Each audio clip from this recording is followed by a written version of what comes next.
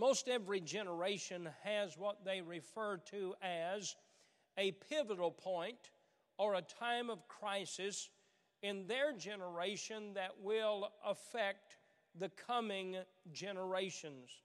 Some of these declarations are exaggerated. Some of them are underestimated, and only time tells of the effect of those events or crisis or pivotal points that take place that would affect coming generations. In some generations, it has been a war that has affected not only a nation, but has affected the world. 2 different times, America has been involved in world wars. And though they have not included all nations of the world, they have affected all the nations of the world. In some generations, the pivotal point or the crisis has been either a political leader that would change the course and direction of a nation or even the world, whether it be a good leader or an evil one.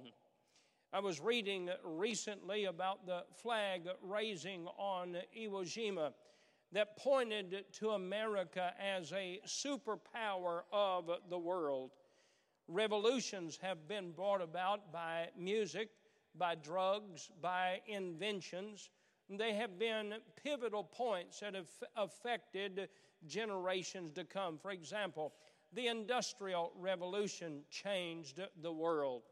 The electronic generation changed the world, and we could talk about many others.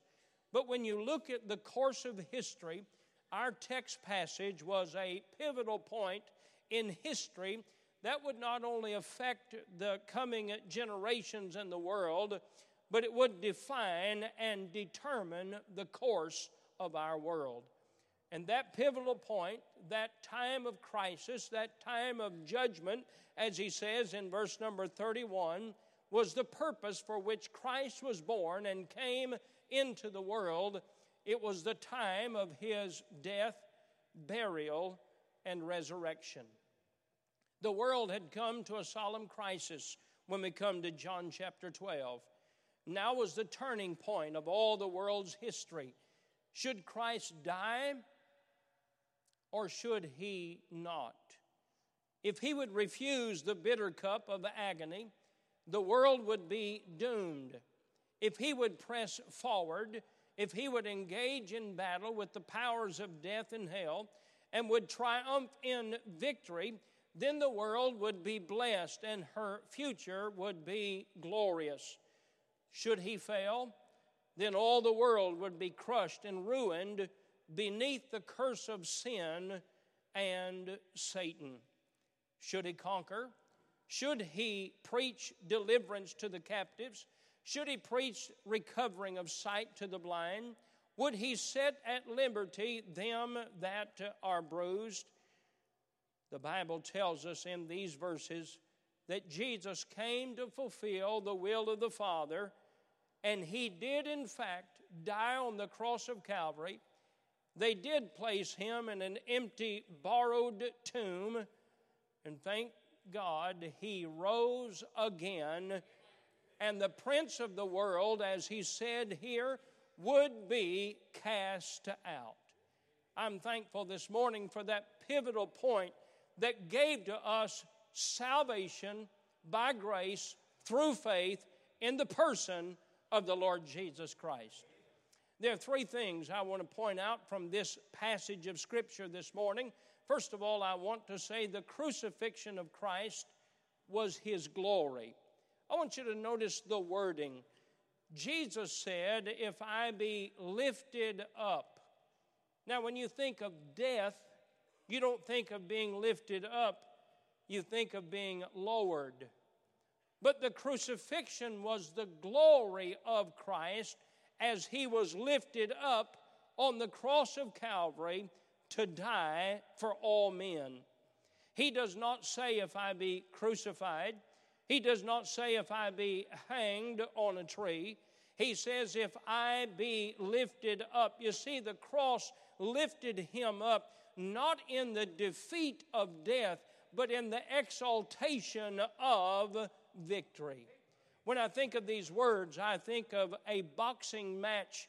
And if you've watched a heavyweight boxing match that has gone into several rounds, they will bring the two boxers to the middle of the ring, and the umpire will stand between them, and he will raise one hand or the other, declaring who the champion or who the victor was.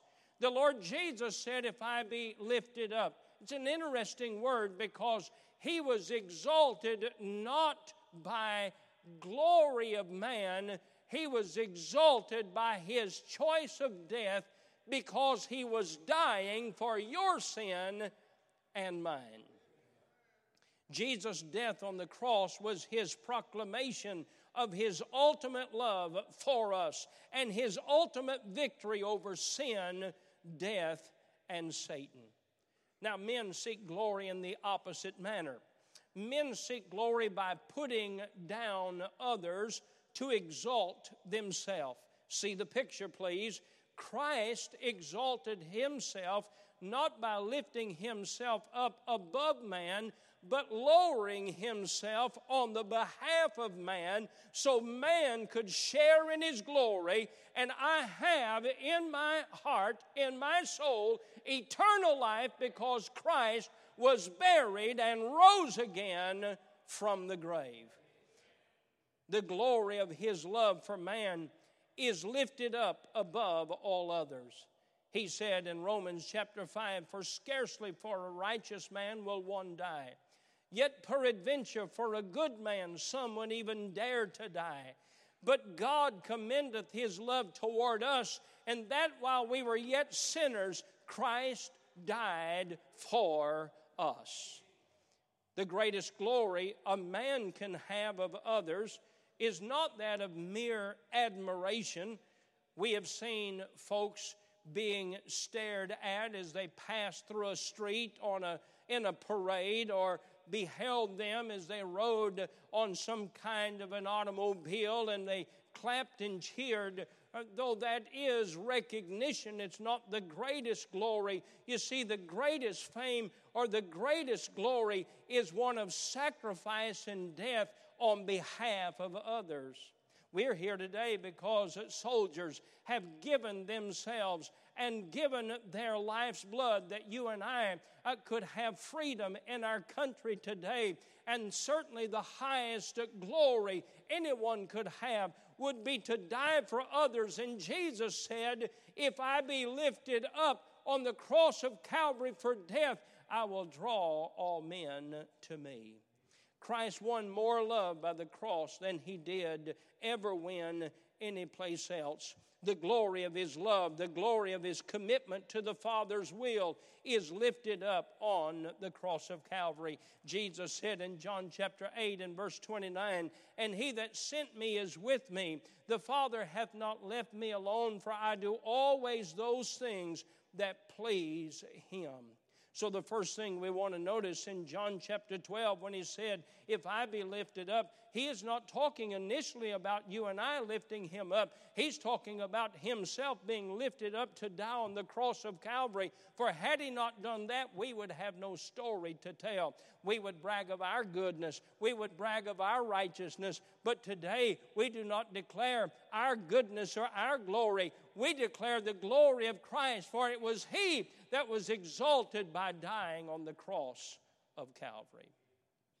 Second of all, I want to point out we do have a responsibility to lift him up. We do have a responsibility to lift him up. Turn your Bibles, if you will, to John chapter 3. In John chapter 3, we have that great verse in verse number 16 that tells us that God loved the world. But I want you to notice, and he uses an Old Testament illustration. The children of Israel were coming through the wilderness, and they began to complain about their circumstances. They began to complain about their situation, and God sent poisonous snakes, and they began to die.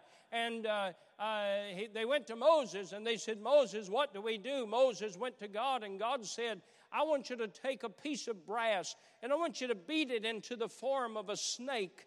And I want you to put that brazen serpent on a pole, and I want you to lift it up, And if folks will look at that after they've been bitten, if they'll look at that brazen serpent, they will live. You can read the story in the Old Testament, and John is making reference to that here. Notice in verse 14 what he says. And as Moses lifted up the serpent in the wilderness. Now, why would he do that? Because they'd been bitten. They were going to die. And if they would look at that brazen serpent by faith, they would be made whole. That is a picture of the fact that you and I are under the curse of sin. The wages of sin is death. All of us are going to die because of sin. And notice what he says here.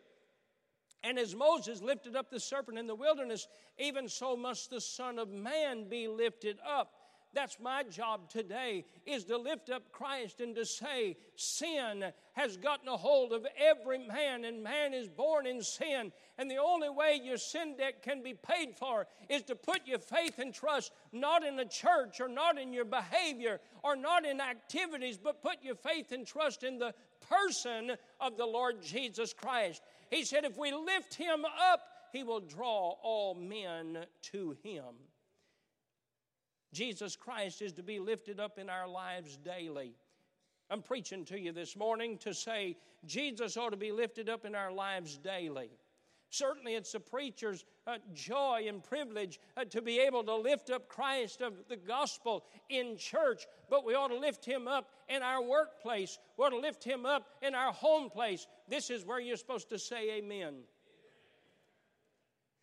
We're supposed to lift him up in our lives. We're supposed to lift him up everywhere we go. We're supposed to carry gospel tracts that others may know of Christ. We have the great joy and privilege to lift up the Savior who was lifted up in exaltation on the cross of Calvary to die for our sin. That's the purpose and work of the church. That's the reason for building a larger building, so we can preach the gospel to more people, so more people can come to know Christ as Savior. That's the work of the local church. That's the reason we have addition to our Sunday school classes and classrooms, the addition of church and Sunday school activities, that young people may be involved in wholesome Christian good activities where we don't have the influence of the world that brings harm and hurt to them, but they can have a place where they can enjoy the Christian life.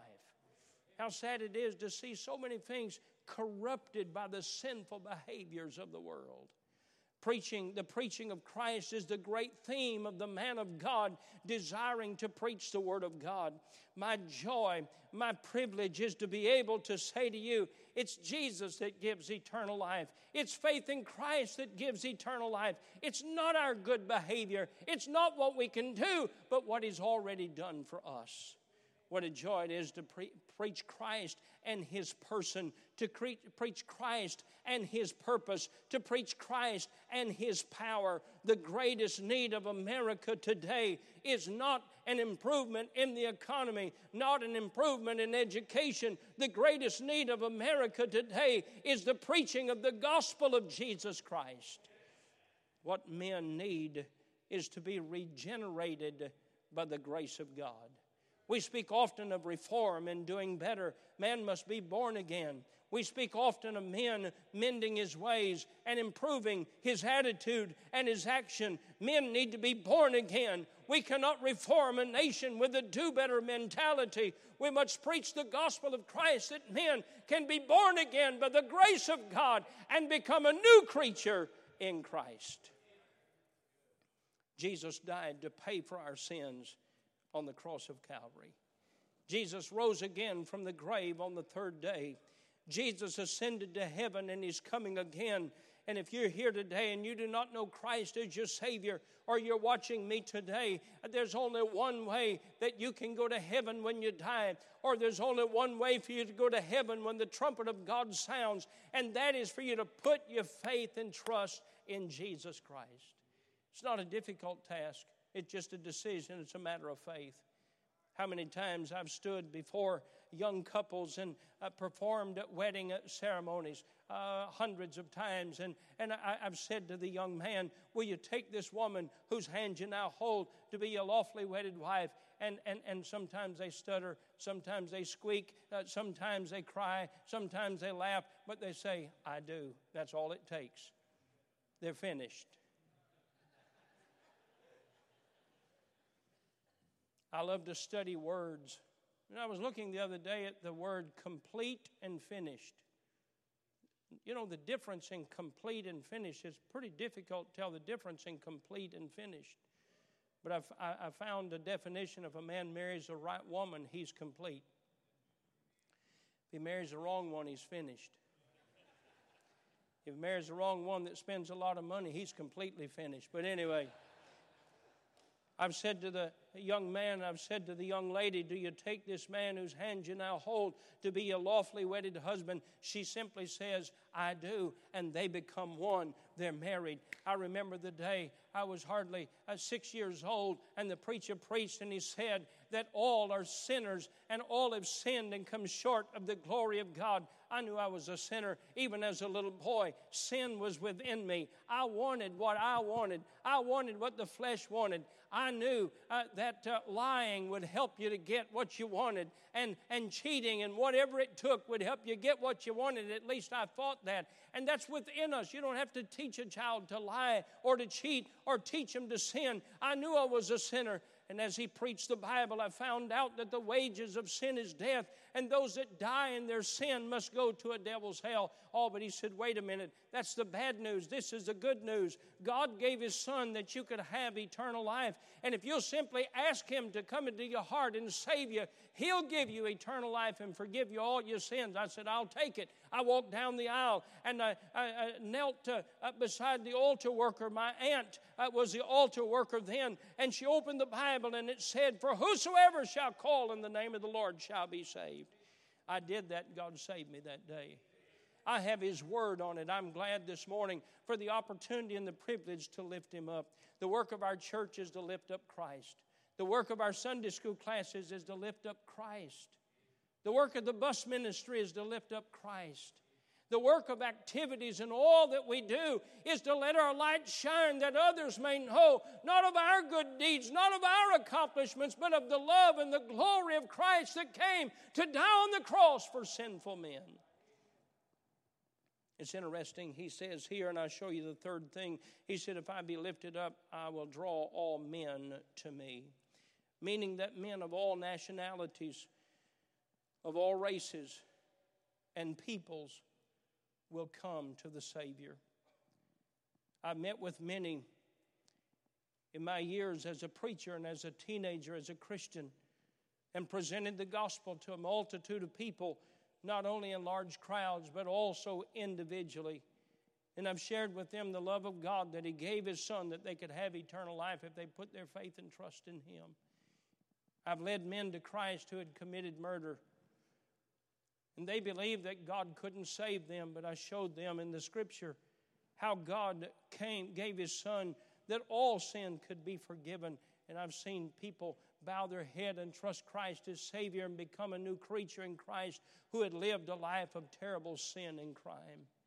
I've led men of hardened hearts to Christ that once cursed his holy name. Now they sing praises to him.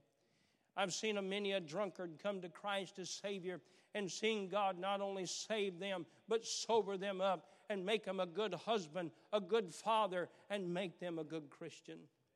I've seen men and women who are in the depths of sin trust Christ as Savior. A dear friend of mine is a member of our church today, was converted to faith in Christ in prison, serving 42 years of his life in prison. He didn't want to hear the gospel. He didn't want to talk to anybody that even knew about the gospel. But one day in that prison cell, as he heard the gospel again and again and again, there was something appealing in the gospel story. You see, the gospel said, Jesus said of the gospel, I will draw all men to me.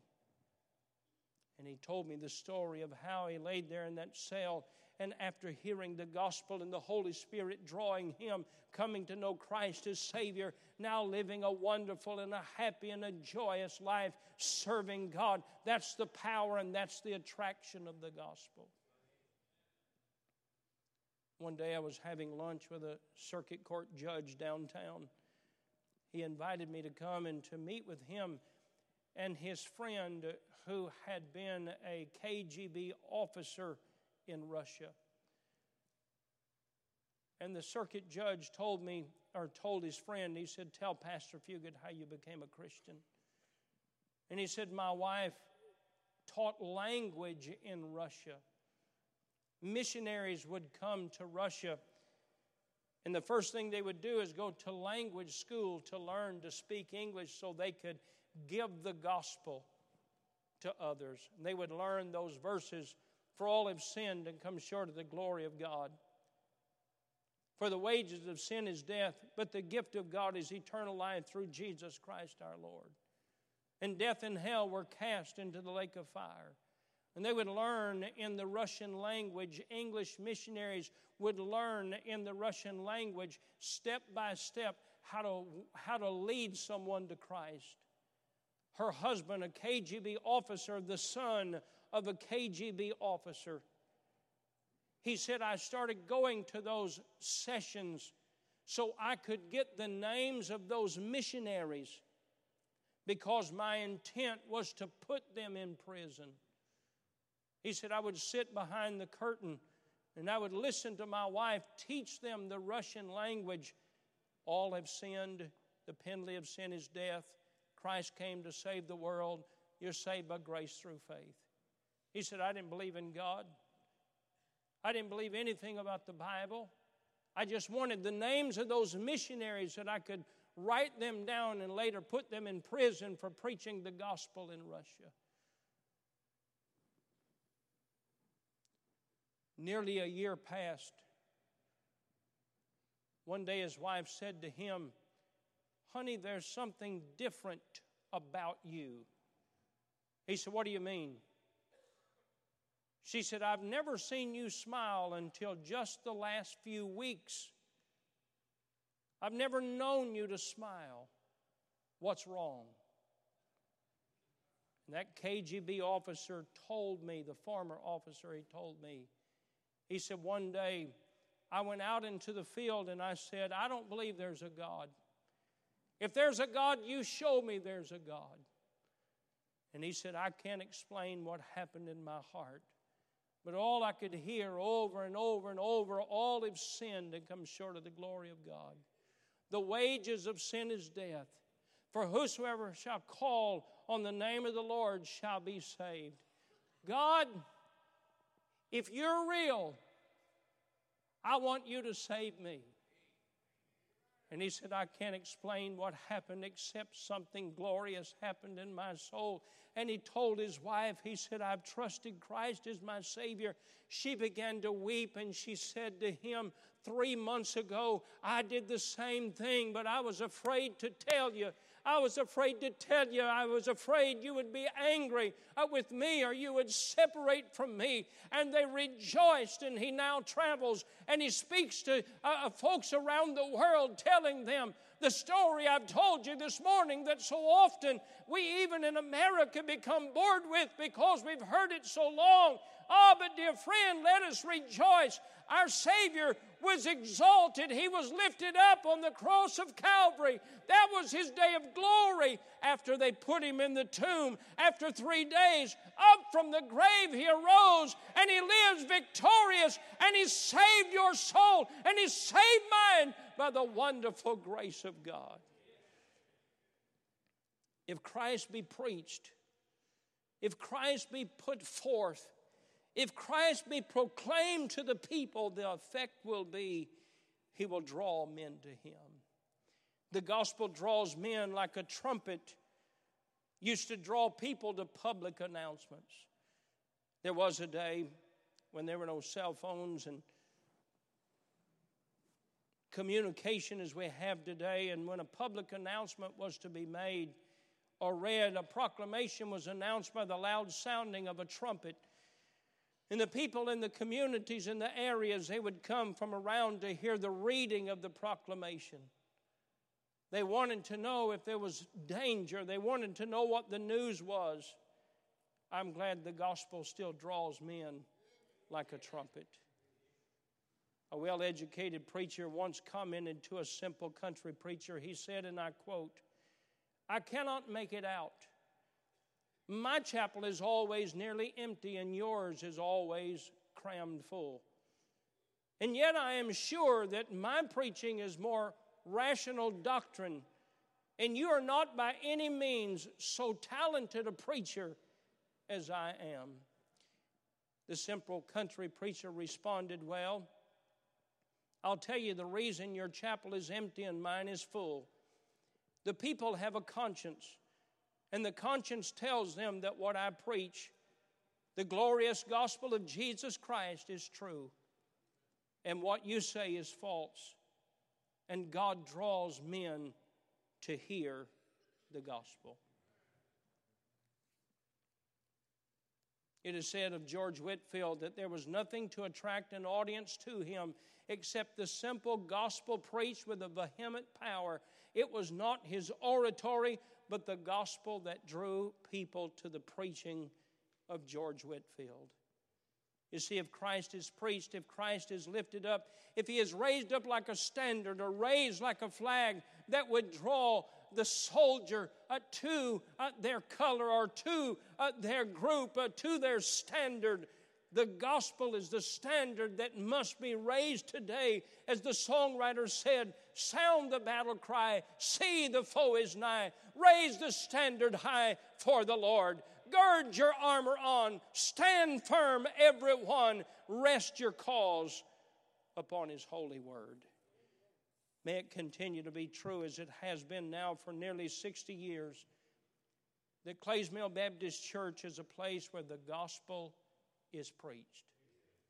But not just on Sunday morning or Sunday night or Wednesday night, but it is made up of people who care about boys and girls and teenagers and men and women, to the place that we tell people the greatest story ever told, and that is the gospel of Jesus Christ.